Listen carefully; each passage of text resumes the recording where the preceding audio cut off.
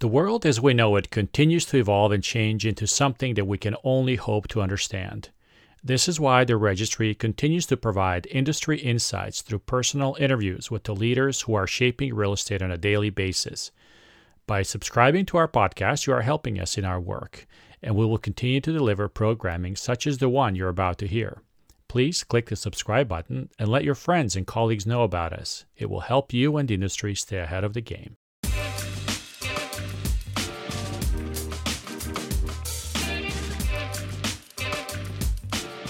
Robert Freed is the Chief Executive Officer of Summerhill Homes and Summerhill Apartment Communities, a privately owned home builder focusing on the unique needs of the San Francisco Bay Area. Over the last 40 years, Summerhill has completed more than 70 developments representing over 5,000 single-family homes, condominiums, townhomes, and apartments. Robert draws from a dynamic background in real estate, corporate finance, and accounting to oversee Summerhill Housing Group. He joins us to talk about the changes with which the industry has been faced in 2020 and what it means for his company and other home builders across the country. Welcome to the pod, Robert.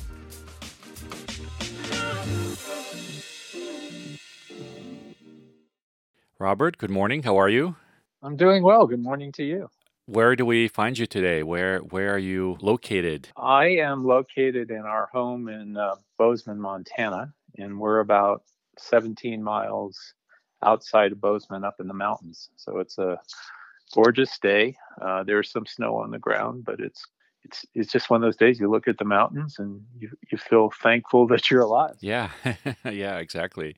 Yeah, it's a nice place too. I actually have been to Bozeman, so I feel like I know where you are, even though I don't know where you are. But anyway, well, great. Well, thanks for taking the time to speak with us. I really appreciate it. By way of introduction, can you give us a little bit about your background, how long you've been with the company, sort of how what your sphere of influence there is, and how your role has evolved over the years. I have been with Summerhill, I believe it's 13 years.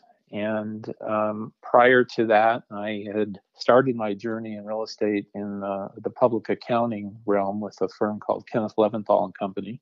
And it was fortunate. I sort of stumbled into them, and that put me on the path of real estate, which turned out to be quite enjoyable for my career. My decision to join Summerhill after spending almost 14 years at KB Home was wishing to get back to a little more intimacy with the business as opposed to a large publicly traded company. Okay. And to hopefully create my own culture. And when I say my own, I don't mean me alone, but to attract people and talent and build an organization that reflected hopefully what I had learned during the course of my career. And as I said, more intimate, meaning focused on primarily the Bay Area as opposed to my last level of activity at KB Home, which was involved both statewide and in some cases nationally. And Summerhill has sort of two groups, right? There's a single family home enterprise, and then there's an apartment multifamily enterprise also. Tell us sort of how when you entered the organization, how that was and how that evolved. So it's been an interesting journey. When I first started with Summerhill, my activities were limited to just the home building side of our now current business. And I think it was about 6 or 7 years ago, George Marcus, who's our chairman and my partner, offered my team the opportunity to assume the responsibilities for what was at the time a fairly small merchant building apartment development company. Yeah. And we discussed the fact that there could be potentially real synergies between the two teams, having both disciplines under one roof. And so we formed Summerhill Apartment Communities, and then the umbrella organization over Summerhill Homes and Summerhill Apartment Communities was Summerhill Housing Group. Yeah. And That proved to be, I think, quite synergistic, both on the land acquisition side and on the entitlement side. Now, subsequently, as both organizations have scaled quite a bit since that time, they are now a little more independent than they were when we first started, but still a lot of local coordination.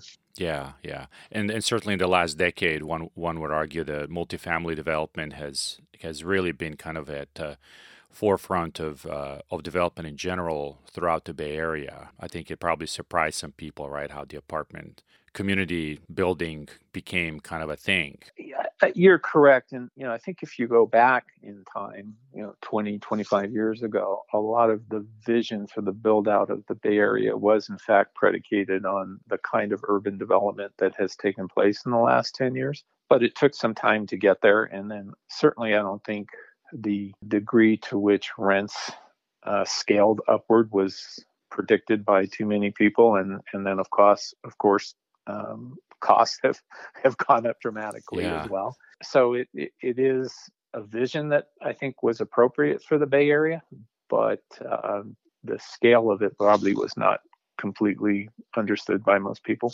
My assumption is that towards the end of 2019, at the start of 2020, this year looked like a very busy and engaging year for you guys. Give us sort of a glimpse into the organization kind of at the start of 2020 before COVID hit and everything kind of had to be reset.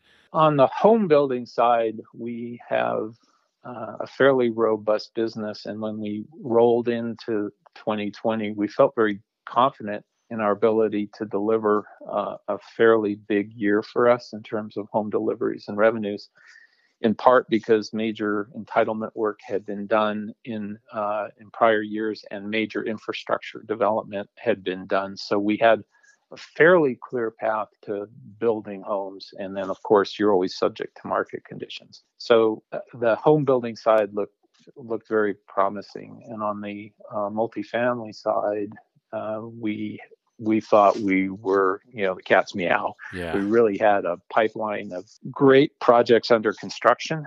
And I think we had 6 projects under construction. And we had and have a large pipeline of entitlement deals. And everything on the multifamily side looked quite positive. Subsequently, as we all know, the home building business has done extremely well nationally, and despite the COVID challenges. And the multifamily side is going through a real upheaval, especially in the urban areas. And so we're seeing significant challenges on the apartment side. We're reevaluating our portfolio and reevaluating, the profitability. Fortunately, we're going to be fine, but we're certainly not going to do as well as we would have expected and hoped for at the beginning of the year. Yeah, and if I understand this correctly, I mean, basically anything close to an urban center has more challenges, right? Simply because of the urban nature, right, of this disease, if you will, right? Is that what you mean? So the suburban product might sort of fare a little bit better because it's a little more spread out? I personally don't think it's as much about urban or suburban as it is basic affordability. I see. And we're seeing that there is a similar trend in both the for sale business and the apartment development business, is that affordability became, in my opinion, a much more significant factor in either the buying or renting decision. And in particular, on the multifamily side, when people were freed from going to the office every day and they looked at paying $4,000 or $4,500 or $5,000 a month in rent for the benefit of being not only close to their jobs, but close to services and entertainment and et cetera. And they no longer were bound by that. They said, well, what are my alternatives? And the alternatives were to move into locations that were less expensive, whether that's in California or out of California. As we know, there's been a lot of movement. So to me, it was the opportunity for them to say, I can pay $1,800 or $2,000 a month in this other location. And for now, that suits me. So to me, that's been the driver. And the question then will be, when people start returning to offices and a more routine type schedule, what decisions will they make on a go forward basis? Yeah. And that's not clear yet. Yes, I think you're very, very right there. One of the hallmarks of this sort of period in 2020 has been the real strong resurgence of single family home sales. Does that affect your thinking going forward in terms of how you approach that market? Well, we've had a long-term strategy which will remain unchanged, which is to stay more in the urban infill type markets as opposed to really suburban outlying markets. And that won't change, as I mentioned a moment ago. But what we have done is re-examine what we now consider the ring in the core Bay Area Right. for urban infill. And what that has led to is two recent transactions that we're just starting the entitlements on, one in the Walnut Creek market and one in the San Ramon market, because we've defined those as now having traits that are very similar to what we've historically done in the Peninsula and South Bay. And in particular, what we look to is be a competitor to the resale market as opposed to a competitor with many new home building projects. And that's the sort of the top level definition for me of an urban infill type market, is where you're filling in the holes with new housing, but your competition is primarily the resale market. Yeah, yeah. Makes sense. I do not think that on the multifamily side we're going to adopt the same strategy. We've got a good land pipeline that we can hold for some longer periods of time.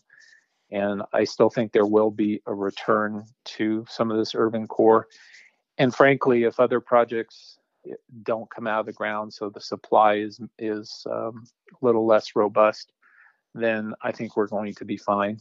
But our strategy is not going to be to do garden style apartments in the outlying markets. We're going to stick with a more dense urban product. Yeah, yeah. On the multifamily side, is there an opportunity for you guys to, partner up more and kind of, distribute some of their risk through, joint ventures? Is that something you would consider in the future also? Certainly. So we've historically done a little bit of that. We in the projects that we have under construction now, we have one that is a joint venture with a financial partner.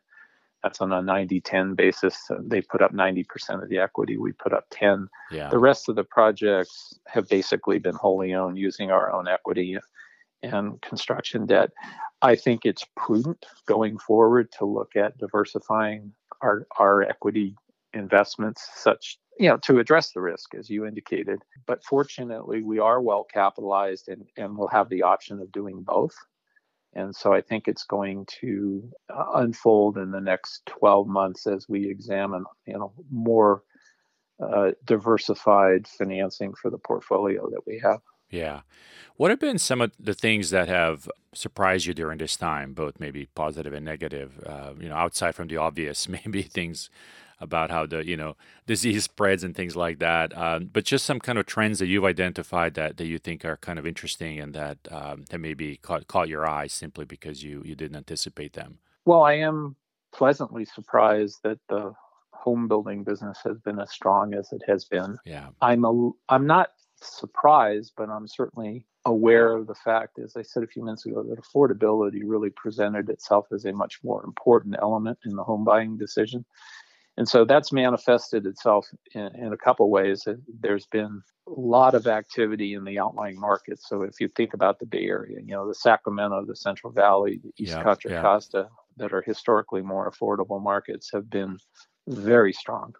So people are saying, again, when I'm not bound to be so close to the office, and this presents an opportunity for us to get a home that either we couldn't afford and closer in, or the lifestyle of something more suburban because of COVID has become more attractive. We've also seen in our urban markets, affordability has demonstrated, the importance of affordability has demonstrated itself, where the new home premium that we typically see in our projects. So historically, we're getting a 10 to 12% new home premium over the resale market. We're seeing that on the lower end of the price spectrum. So if you take a townhome project in Mountain View, the product that might be at the lower end, which unfortunately is, $1.4 million, $1.5 million, Right. that still is carrying a new home premium But as we get up to closer to $1.8 million to $2 million, that curve flattens out, and we're not seeing a new home premium on that product,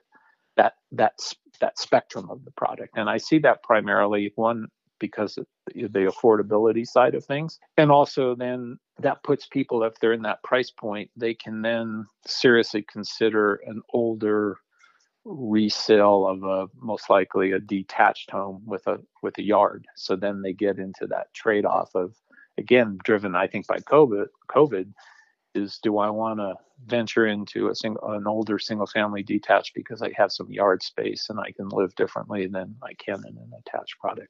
So that's been interesting to watch. On the multifamily side, I think I'm, like everyone else, a little bit surprised about the rise in both vacancies and the drop in rents. I mean, I think I saw something this morning that rents in San Francisco are down like 20%, and vacancies are up to 10 or 11%. I mean, that is a dramatic change. Yeah.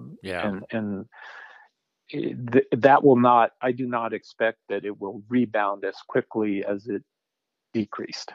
Yeah. So we're probably facing some tough years there. Yeah. And maybe it's also fair to, point out that that's kind of relatively speaking. I mean, given that San Francisco is, one of the highest in the country, right, in terms of rents anyway, right? So obviously, yeah, it's maybe not surprising that's where it would probably fall. Yeah, but right? we're seeing in communities like Mountain View, I think rents are off at least 15%. Yeah. And we're leasing a new project in Burlingame, which is a great project. We're getting nice absorptions, but we're pre-COVID versus post-COVID, if you will. We're excluding the free rent we're giving. So typically the concession is 2 months of free rent. And then the base rent is still down between 12 and 15%. Yeah. So it's pretty dramatic. Yeah, no, interesting. You mentioned one of the things that was becoming more difficult for you guys was construction costs, right? And where has that landed sort of since COVID started? Have you noticed dip in that? Have you noticed that industry changing or really thinking about how they might advance forward? We haven't yet seen any strong evidence that on the multifamily side, costs are going to come down. I believe most of us are anticipating that we will see some reduction in cost next year as the pipeline of new deals dries up, either because they're not economically viable or people are, putting them on hold.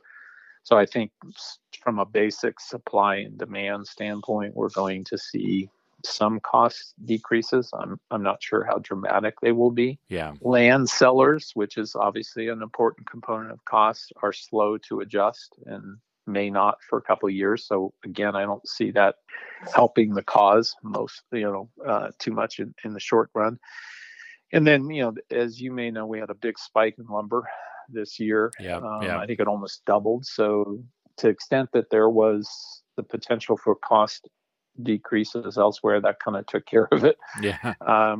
And on the for sale side, we have most of our projects are located in the Peninsula or South Bay, and it's harder to attract subcontractors to that market because it's they have a lot of their employees are commuting in from the Central Valley and outlying areas, and so we're going to pay. We have to pay a premium to get them there, and I don't expect our costs will decrease on the for sale side. And if they moderate so that cost increases are not too dramatic, I'll be pleased with that.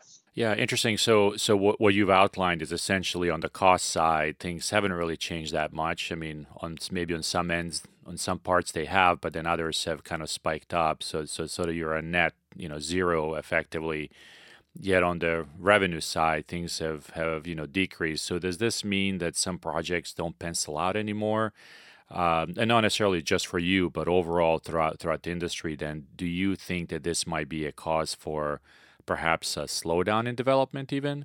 I certainly think there'll be a slowdown in the multifamily rental space because projects do not pencil with the lower rents, and higher vacancies, of course, add to the risk. And until you see some either reduction in costs or some bounce back in rents, I think there will be a large number of projects that are sidelined. We have put off the start of 3 projects in the core Bay Area until we get more clarity on that. We own the land, we're entitled. As I mentioned previously, we're fortunate that we're not under any financial strain, but the idea of putting new invested dollars into those projects without more clarity on market conditions wouldn't be a wise move. So I think you'll have others that are in the same category as we are, where they're financially sound firms, but they're not going to move forward for the reasons I mentioned. And I think there's always going to be some cases where a developer was thinly capitalized and was counting on that JV equity coming in, and and debt and equity is going to be harder to get, and those projects will probably not get developed. Yeah, that's understandable. So, Robert, in challenging times, there's also times for opportunity and kind of new things to spring up, and new ideas, fresh thoughts, and that kind of thing. How do you at Summerhill look at what is going on, and how do you see that as an opportunity for you guys to be better in the next cycle? We're always striving to be better because I've never come close to perfection. Right. Again, addressing the 2 businesses, I do feel reasonably confident on the home building side that we can actually scale our business during the next couple of years. And that's in part because of the pipeline that we've secured. We've remained aggressive. And so we have some great assets currently under development and to be developed. And I do think, and my team teases me because I've been saying this for 10 or 11 years, but I think there's going to be less competition from the public home builders in the core Bay Area because I just don't think they can sustain the kind of volume that their businesses are driven on. And land prices and entitlement risks are very high in the core Bay Area. So you have to be committed to it for the long term. And, we've done extremely well, but we've also had some big losses on the entitlement side. And so you have to have the stomach for that. And so I see less potential competition on the home building side and a slightly expanded marketplace for us, as I referred to earlier, as we look at kind of that first urban core. Yeah. On the multifamily side, I would say, we all like to think there's going to be some good opportunistic situations, but I really don't see it for the next couple of years. I think you'll see our business be more modest in size and more risk adverse, because I think that will be the smart thing to do. So I believe our best strategy will be to maximize the execution results on the portfolio we have. And if we do any new transactions, it'll be very selective in terms of location and as risk adverse as you can get. Yeah. So we're sort of we're gonna regroup and be more cautious, frankly, on the multifamily side. Are you anticipating more institutional capital coming into this space? I mean, we've certainly seen it in the sort of single family side. We've seen it enter, the office component. We've seen it sort of, push out some of the, traditionally local developers either out or force them to partner with them in order to sort of stay, relevant. Do you see that happening in your world also, whether it's via acquisition, whether it's via partnering up for, development? How is that world impacting what you do on a daily basis? I potentially see more of that on the multifamily side than I do on the for sale. And specifically in the multifamily side, we're what would be referred to as a merchant builder. So our strategy would be, we entitle piece of ground, we build the apartment, we lease it up, and once it's stabilized, we sell. Yeah. We sell it. If you're in an environment where there's either rent decreases or no rent increases, so it's flatline, you really can't make much money because as a merchant builder, what your pro forma is based on is during the period of time that you control the property from the start to the finish, that rents increase and you create value.